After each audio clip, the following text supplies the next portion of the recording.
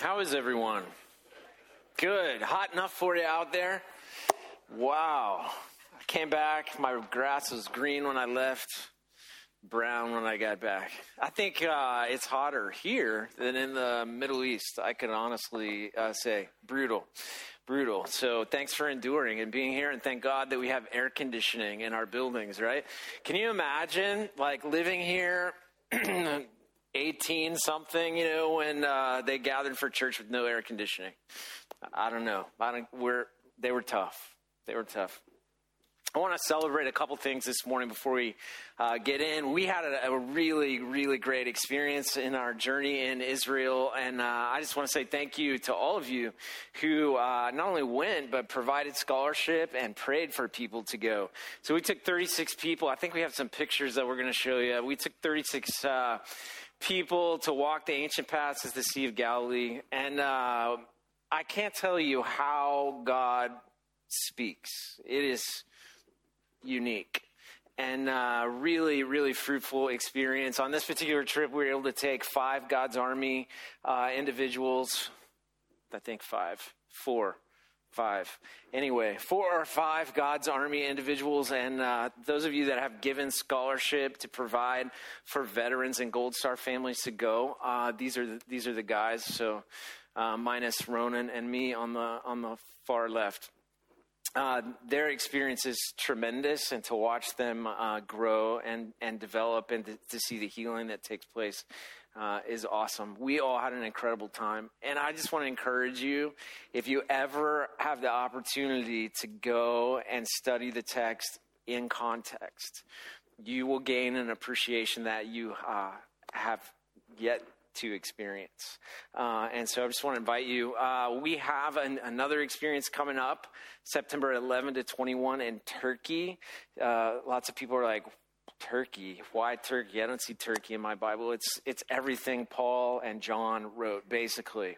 So it's phenomenal, and it's all about how do you take the gospel? How did the disciples take the gospel from Jerusalem to Roman Asia Minor, to this powerful Roman cult, and how did they penetrate that? And the lessons for us are tremendous for taking the gospel to the 21st century American culture that we are in today.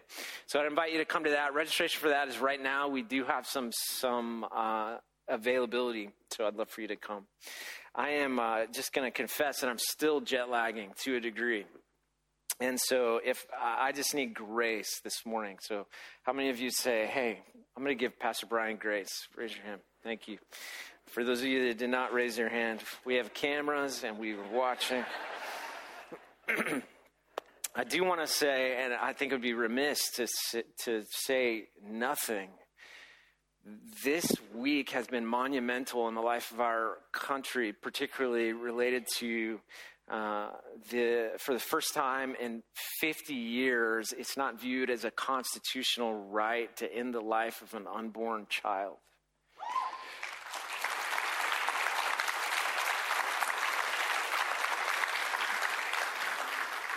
The reason that I'm 49 years old, I was born in 1973.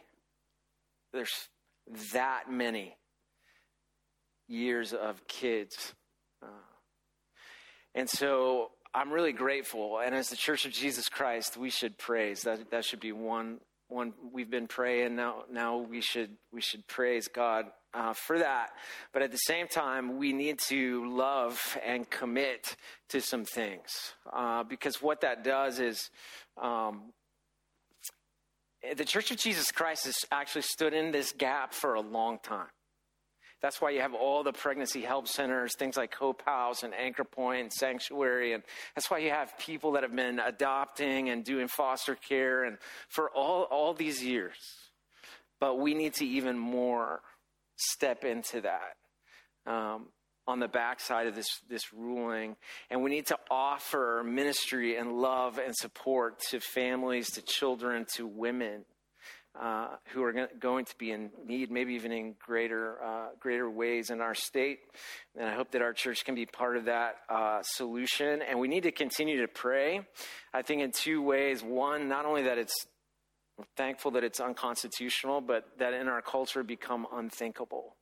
That it would be something that is just unthinkable. And then we need to pray for many. One thing that you're privy to as a pastor that maybe not everybody's privy to is that there are many people that have been impacted by abortion in multiple directions, just in this congregation. And so there's all kinds of emotion and pain and feeling and hurt and all kinds of stuff that comes with all of that. And we need to pray and lead with love and compassion in these days.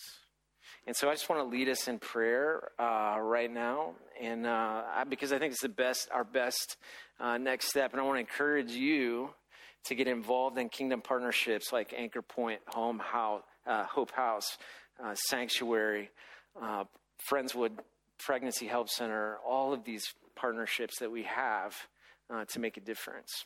Let's pray. Father, we do come before you, and we are grateful, and we say thank you. God, the burden of lives lost is tremendous, and I'm thankful for the reversal of a constitutional right that was afforded so many years ago. And I pray, God, that in our country, that we would view this as unthinkable, as immoral, as wrong. Father, we're struggling as a country. We're not only polarized, we're fragmented in our thought. And so, God, I pray that you would help us as the Church of Jesus Christ to keep our eyes on you, to uphold the truth, and to love people, all kinds of people, really, really, really well like you do. We love you and praise you in Jesus' name. Amen. Okay, I'm going to get you to stand back up. Galatians chapter 1:1-9. If you're our guest, we say this phrase, the very words, just to distinguish God's word from my own. And today we're going to begin a summer study in the book of Galatians. Here's what the scripture says, Galatians chapter 1. Paul, an apostle, not from men nor through man, but through Jesus Christ and God the Father, who raised him from the dead, and all the brothers who are with me. To the churches of Galatia, grace to you and peace from God our Father and the Lord Jesus Christ, who gave himself for our sins to deliver us from the present evil age, according to the will of our God and Father, to whom be the glory forever and ever. Amen. I am astonished that you are so quickly deserting him who called you in the grace of Christ and are turning to a different gospel. Not that there is another one, but there are some who trouble you and want to distort the gospel of Christ. But even if we, an angel from heaven, should preach to you a gospel contrary to the one we preach to you, let him be accursed. As we have said before, so now I say again, if anyone is preaching to you a gospel contrary to the one you received, let him be accursed. You can be seated. The letter that we are reading today was written by the Apostle Paul to the churches of Galatia, which is in modern-day Turkey. And the churches of Galatia, particularly, were struggling with an issue. And the issue looked like this. They had received the gospel message, the good news that Jesus Christ died on a cross to save them from their sins, that he rose again from the dead, that he's coming back again. It was freely offered. They had received that good news and that freedom, but people were coming in, what we would call like Judaizers, were coming in and they were saying, hey, that's really good, but it's Jesus. It's really got to be Jesus plus a few things. Jesus plus following dietary laws. Jesus plus dressing right. Jesus plus circumcision. And so the church at Galatia began to embrace these things because, do you know that it's easier for us as humans to embrace a salvation of rules and law than it is to embrace a freely given grace?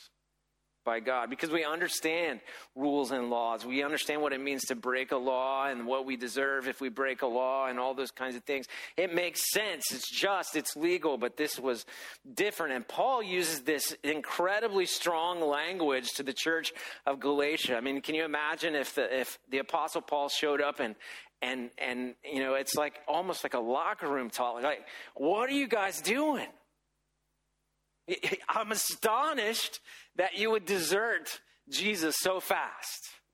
And he used the word astonished. He used the word desert. He uses the word distort. I mean, he is fired up that they are leaving behind the gospel. And so what I want to do this morning, just in following these first 9 verses, is to show you a couple of things. And the first is just to answer the question, what is the gospel? And you might think to yourself, well, that sounds really elementary, but it's not elementary. It's often distorted in the Church of Jesus Christ in the United States of America. Often. So let's just hear what Paul says it is. And I'll jump back to verse 3. In his introduction, he says, grace to you and peace from God our Father and the Lord Jesus Christ. So the framework of the gospel is just exactly what Paul is saying there. Grace and peace. Grace to you afforded by God, peace to you afforded by God. Sometimes when we think of peace, we think of just like no division in our borders, no war in our borders, but this is a different kind of peace. This is peace with God, peace with each other, no shame, no guilt, no blame, that kind of peace. It's grace, meaning that he afforded it completely. We did nothing to deserve it. He's offering it completely. In fact, you did things to make you not deserve it, but he's offering it completely. It's the grace and peace. It's initiated by God, from God, our Lord and Savior, from Jesus Christ. Verse 4, it says, who gave himself for our sins to deliver us from this present evil age. So that part of the framework of the gospel is that he gave himself for our sins. It was motivated by him, initiated by him. He did that. You had nothing to do with that. He did the work. He gave himself for our sins. John, the writer, uses a big fancy word, propitiation. It's actually the best word to talk about. He gave himself for our sins, because it wasn't just a sacrifice like one of a million different sacrifices that have been offered in the Jewish system for sin. He was a unique, one-of-a-kind, substitutionary sacrifice, meaning he took the wrath of God, the penalty of our sin, all of it at once. He was unique. He gave himself for our sins. You realize he did not merely, Tim Keller says it this way, he did not merely buy us a second chance.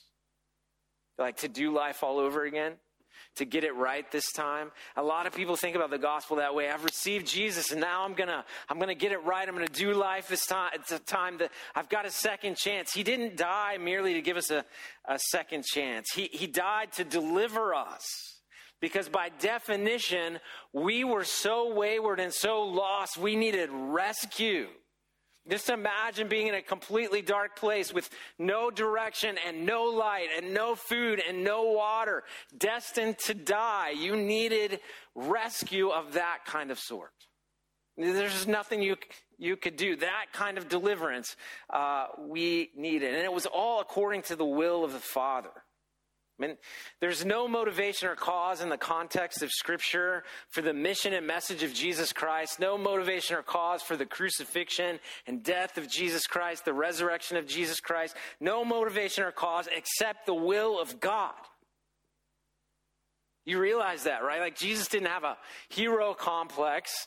It's not a fabricated story by humanity, but instead this is the will of God, you see.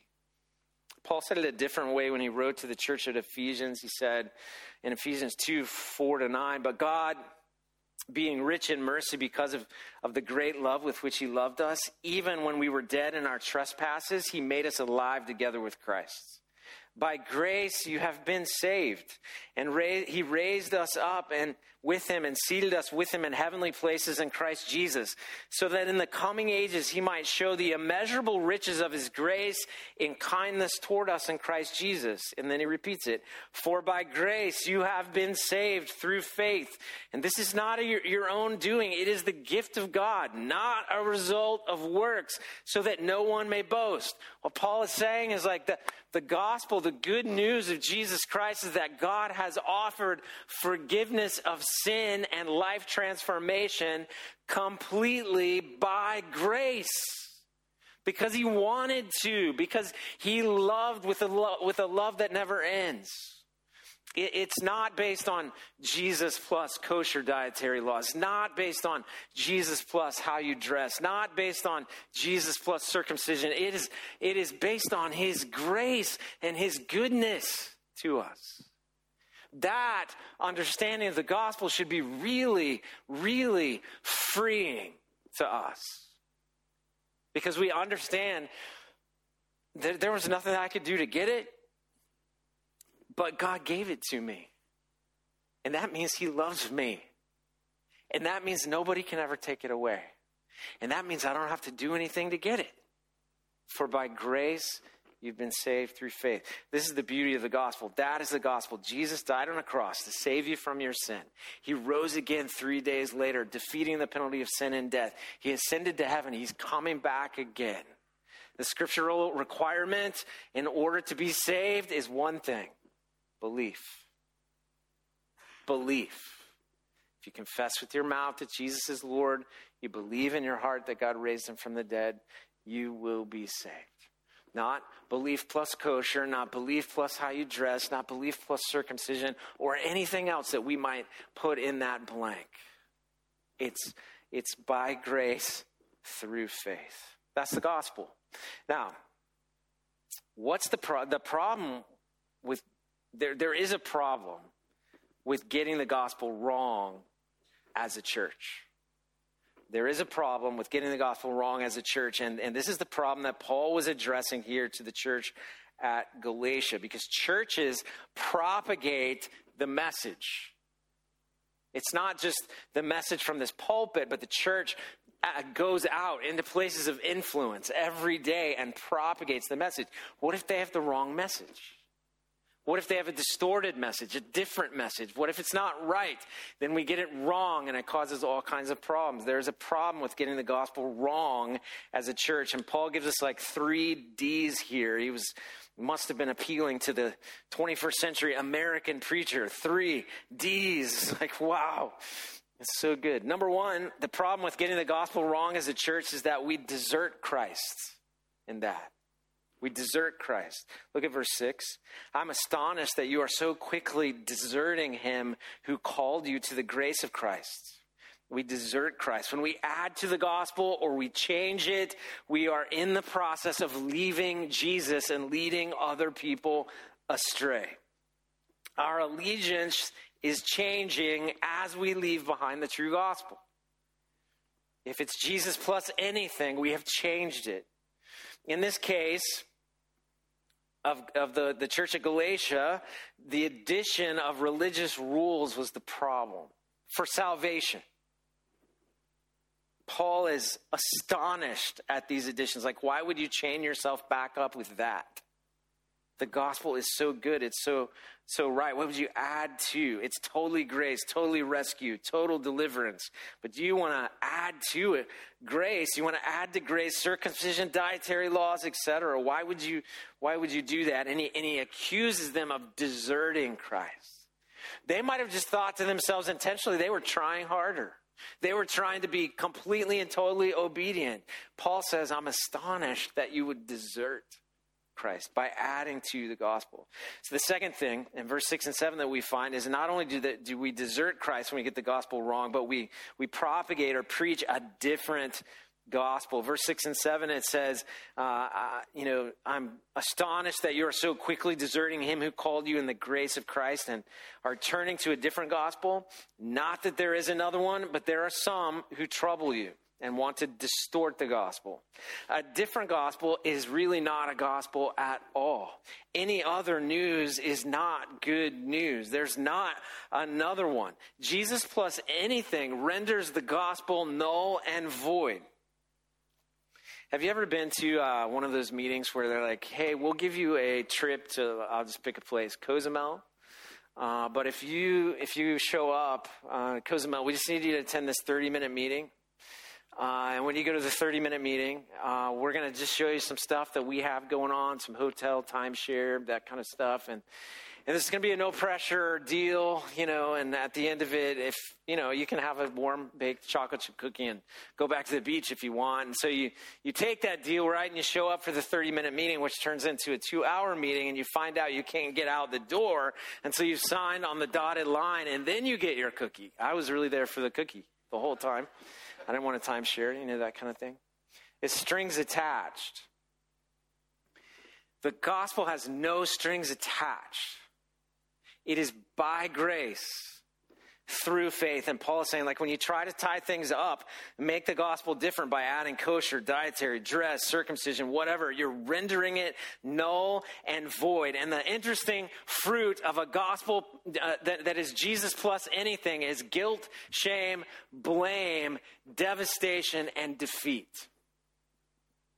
Because you know what? You can't do it. You cannot keep the law. You can't keep the rules. And Jesus knew it, and that's why he was sent to forgive us of our sin. A different gospel. So when we get the gospel wrong, we not only desert Christ, but we're propagating a different gospel. In my opinion, there is an entire generation that's about my age, maybe a little bit younger, that grew up in what is called moral therapeutic deism.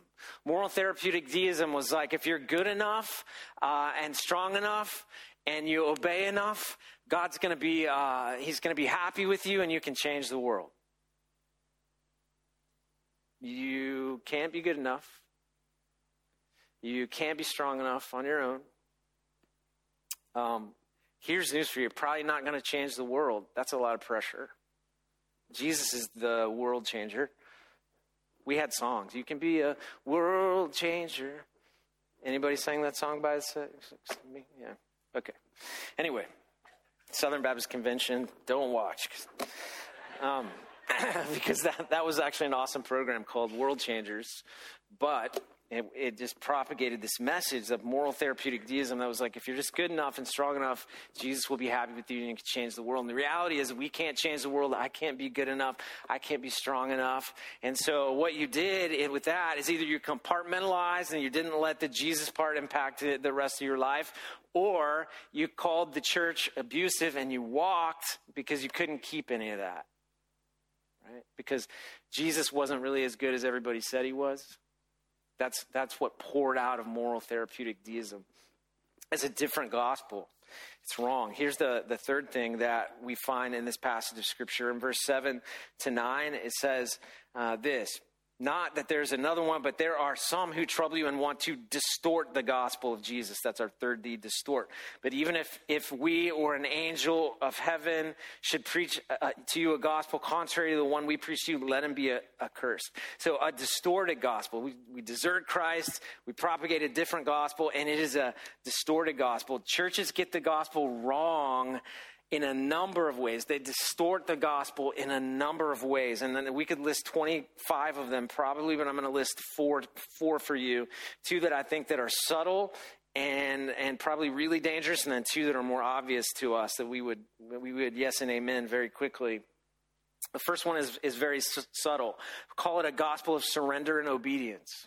On the surface, it doesn't sound bad, right? Like surrender your life to Christ, be obedient. The implication is that if you surrender enough, obey enough, work your way to God based on a level of surrender and piety, this subjective level that somehow sounds right on the surface. I mean, when are you surrendered enough? Who gets to decide that? Is it a moving target? Are you surrendered more on some days than other days?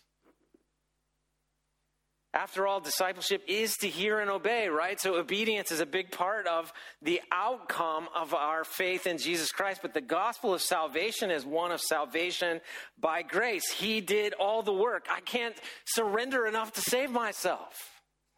I won't. He did all the work. To make your level of surrender and obedience a factor is to be saved by your own performance. To behave your way. It's a great theological term for this. Nope. That's not the gospel of Jesus Christ. We love to become self-saviors. Did you know that? We love to twist our practical theology just a little bit to become self-saviors, where we surrender our lives. We submit. We ask Jesus to come into our heart. We do all the work. It's by grace. It's his motivation. He does it. The work, belief. Belief. That's the first one, gospel of surrender and obedience. It's very subtle, it's less obvious, and that makes it more dangerous. Second, a gospel of being a loving, good, tolerant person. Right? Here, this gospel says the implication that it doesn't really matter what you believe as long as you are a good and loving person. Just love God and love people. Good people will find their way to God regardless of their religion or their lack thereof. So just be nice.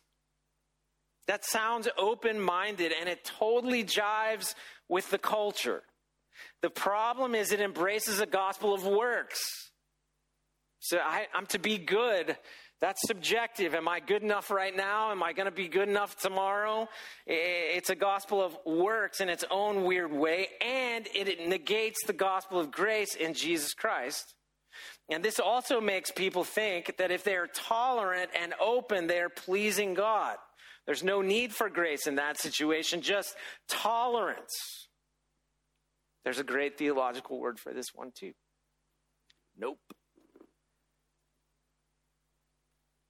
It's not based on how you are nice, how you love people. Do you know that, like, you can go to a pagan corporate place like Starbucks and read on the wall, like, here are all the service projects and here are all the things that we're doing in the community to make a difference. You know, anybody can do that stuff. It's not just the church that can do that stuff. Anybody can do that stuff. That's a gospel of love and tolerance, which I'm not negating love, but what I'm saying to you is that it is not the thing that makes you right with God. It's not the thing that saves you. It is the grace of God. It's not enough to be a good, loving, tolerant person. And that's less obvious in our culture and among our churches. Maybe not in this church, but in lots of churches, very, very subtle. Because Jesus is a love God, love people guy. He's a good Samaritan guy. He's a love your neighbor as yourself guy. You can twist that into such a way, if I just love really well, it's going to get me there. Right? Nope. By grace, you have been saved through faith. Here's the third way we tend to distort the gospel. It's called, I would call it a gospel of extreme legalism. I think this one is obvious to us, but this is the implication that small differences in our dress or our custom or the way we do things it makes a big difference. This is what the false teachers of Galatia were imposing on the gospel. Paul, the church of Galatia, it is not enough to believe that by grace you've been saved. You need to be circumcised. You need to eat kosher. You need to dress according to the Torah. Wear tassels. And Paul is like, I'm astonished that you would lean into that. That's legalism, a gospel of extreme legalism. And the church is prone to it through the years. Usually we react to what I would call licentiousness with a harsh turn toward legalism. And legalism is just as bad as licentiousness. It's a cage, just like licentiousness is. a gospel of extreme legalism. The fourth one that I would just point out that's very common that I think most of us see is a gospel of worldly prosperity and health. The implication is that the people who have received Jesus will have earthly health and wealth. How many of you prove that is not the case? Right? I mean, it's got to work for everybody. If it's going to work, you got to be able to take the gospel to some place in the Near East or Northern Africa and sit under a tree, and it's got to work. The gospel of health and wealth does not work. It's not true that when you receive Jesus that he will fill your coffers and make sure that you never get sick. It's a lie. The reverse is that you don't have earthly health and wealth. You might not be saved in this culture. The question would be what's going on with them? Do they even know Jesus?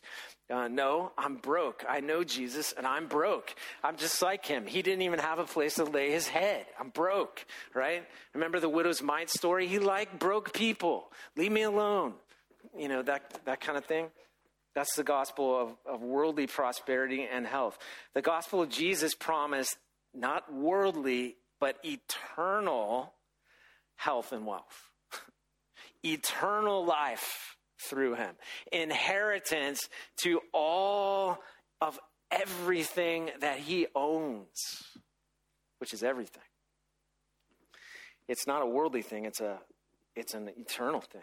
And there are others. We could go on and on and on and on, but the church has a tendency to distort the gospel in a number of different ways. Now, a third thing that or the question that I just like to ask here is how serious is the problem of preachers and people of the church distorting the gospel?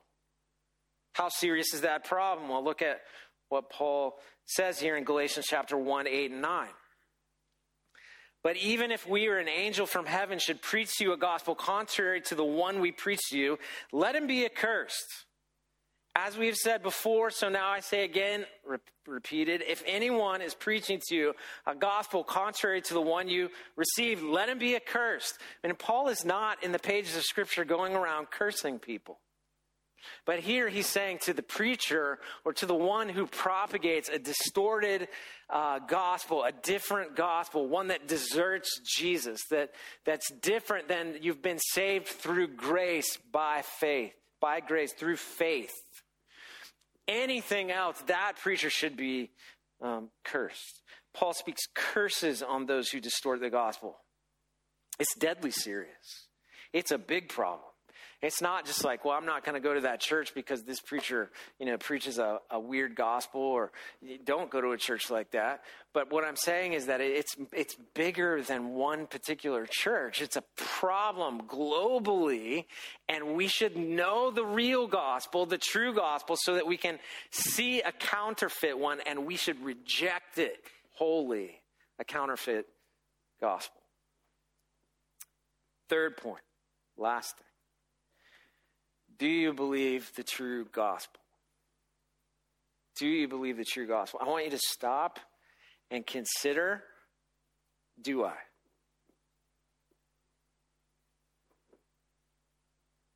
Some of you received a gospel of works.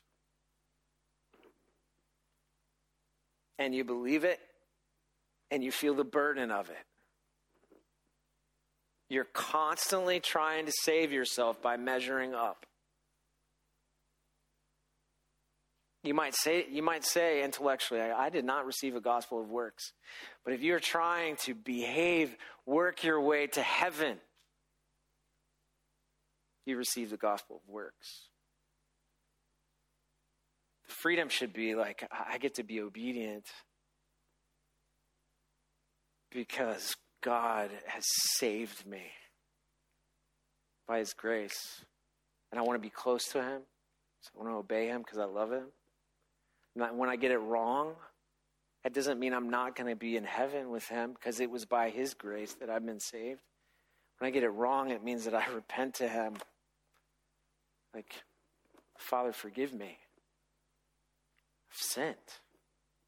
And he receives us, again, by his grace, his will, through Jesus, But some of you have received a gospel of works, and you believe it, and you're burdened by it, and you wonder if you're measuring up.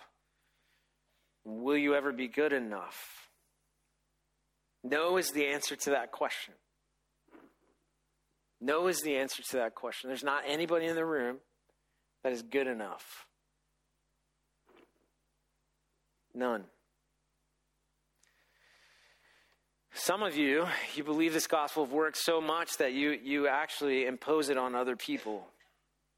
You require such things from them, and it burdens them. Or you don't share the gospel at all because deep down in your heart, you don't think it's really that good because you got to do X, Y, and Z in order to stay in line, to be in good graces with God. It's by grace that you've been saved. Some of you receive a gospel of tolerance. One of many ways to Jesus. To God. That you heard the Christian message and you thought to yourself, this is good for me, but there are lots of different ways. Lots of different good people make it to heaven. And I want to say to you that this is also false. Hell will be filled with lots of good people if the scripture is accurate. Hell will be filled with lots of good people.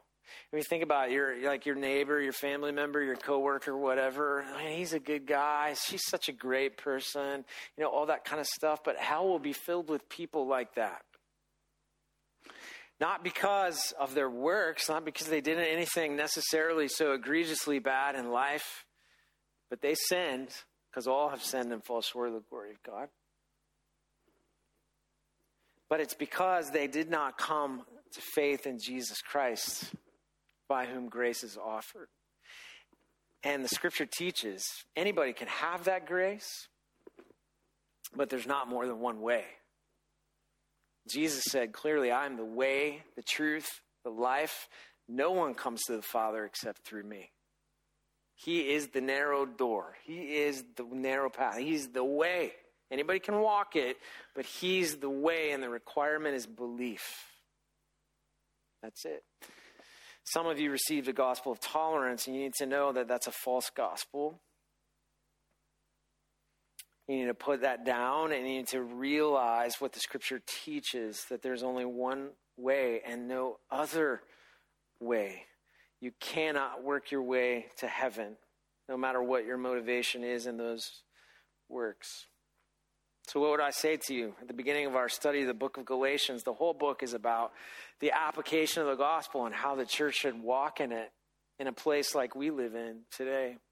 It's very applicable to us, but if you don't get the gospel right at the very beginning, then you're going to miss everything that comes after this. And so we have to be honest with ourselves.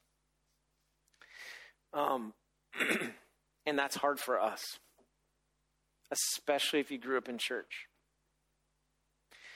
Can I say something to you who grew up in church right now? There's a really good chance that you embrace the gospel of works. There's a really good chance. And you just simply need to confess that and ask Jesus to give you the sense of freedom that comes from his grace. Not freedom to do whatever you want in life, freedom to understand that your salvation is secure and not based on your merit. Man. So I went through that. I was one of those kids that received Christ at 5 years old, right? So at 5 years old, at First Baptist Church, Waverly, Tennessee, I guarantee you, in 1978, at a First Baptist Church in that part of Tennessee, there was some hell, fire, and brimstone going on. I was sitting like back there, maybe 4 or 5 rows back, because my parents were like up front, we're going to be there, all that kind of stuff. Good, I'm grateful for it. But he preached on hell that Sunday. I remember, a 5-year-old mind of mine remembers, like, I do not want to go there. And then he asked me, and everybody else in the room, who doesn't want to go to hell? That was the invitation. Whew. I do not want to go to hell. Not any time. And so I bolted at the invitation, like, save me from hell. And I remember, like, my dad, he tried to grab the pocket of my pants like this, and it was like, boop. And I just kept going. And then we're in this moment down in the front row, like, thank you, Jesus. This boy, fill out a card. I'm like, how do I write my name again? Yeah. And I got baptized.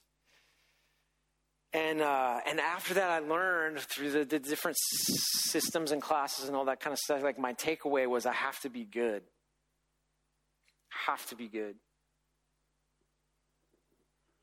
And by the time I was 13, I was like, am I even saved? You know why I was asking that question? Because I hadn't been good. And if you have to be good, you don't know if you're saved or not. And I'm really grateful for that Holy Spirit encounter sort of in my life, and then a youth pastor later that, like, mentored me and was like, dude, you're not working your way there. But I really believe that some of you who grew up in church have similar constructs in your life or similar stories where you just thought, I have to be good. And here's the good news, friends. There's no other God in the universe that says, I want to give my one-of-a-kind son by my will and out of love so that you can be completely forgiven. Because look, I know.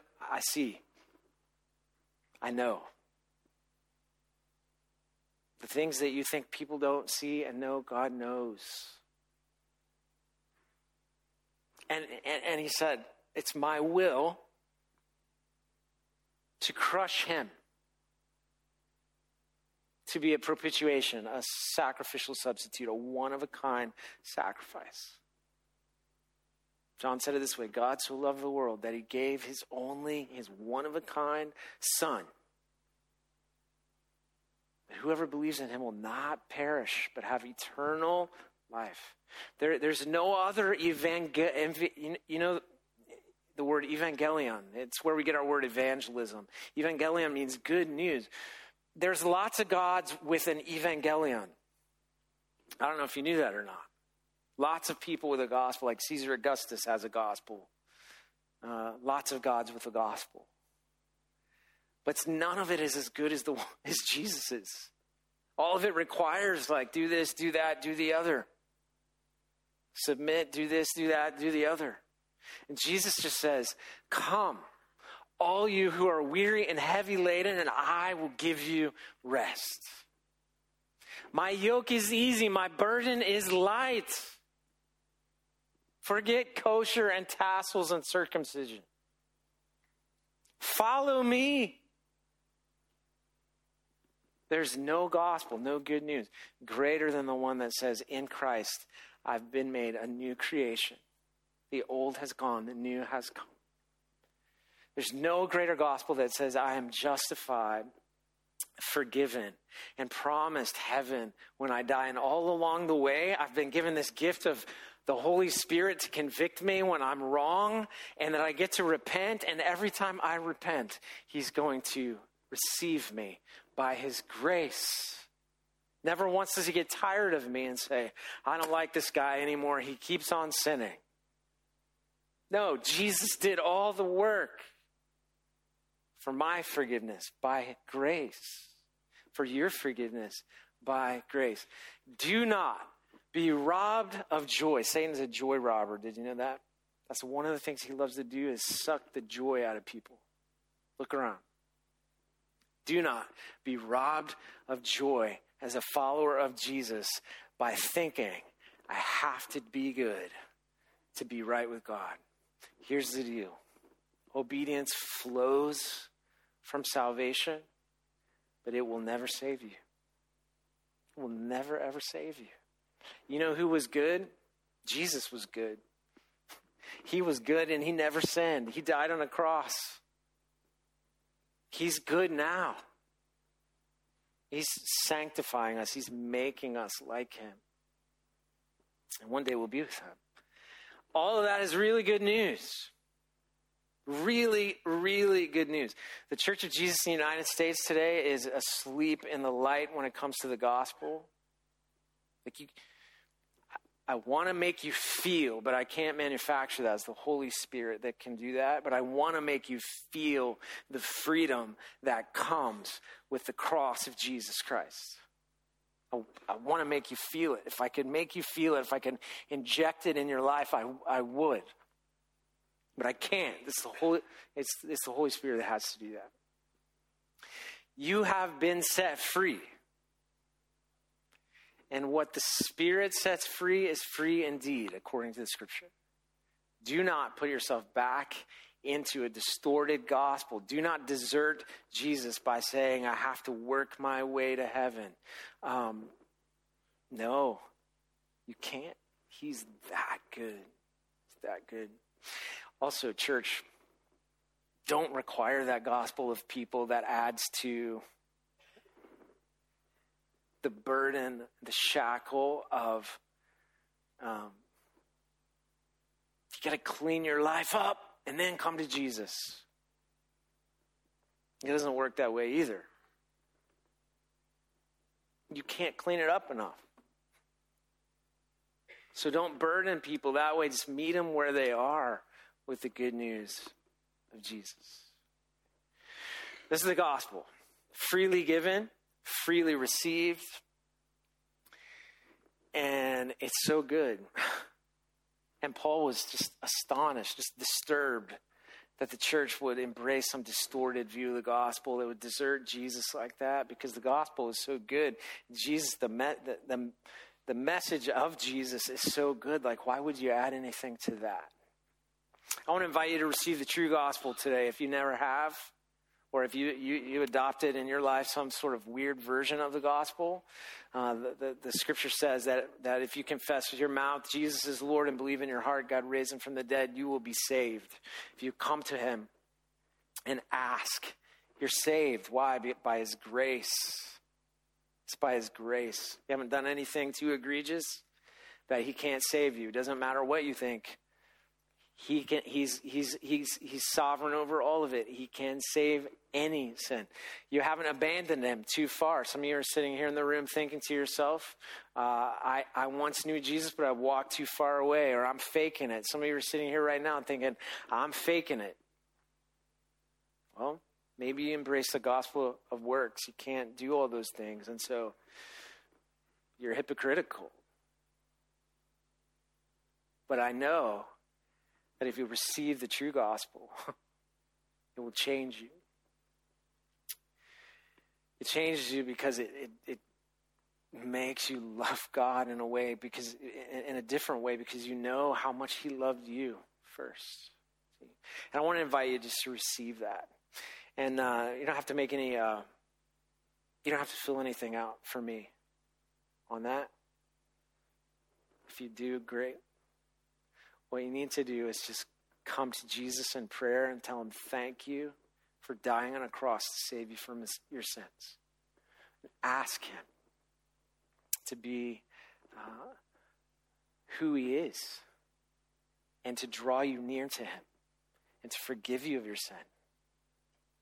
That's it. He loves you. Listen to this, church.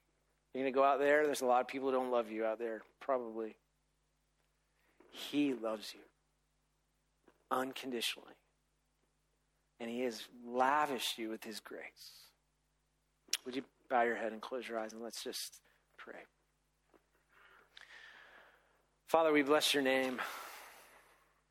You're good and there's none like you. And so many people, Father, we hear about Jesus. We hear about you, Lord.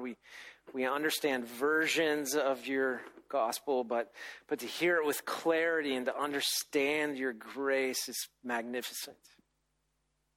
And we say thank you.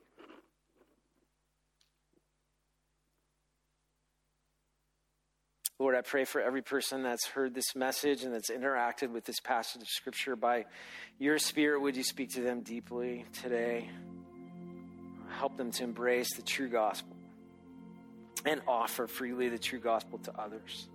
Save souls today and equip people to carry the true gospel where they go as they leave this place. Father, we love you so much. We praise you in Jesus' name. Amen.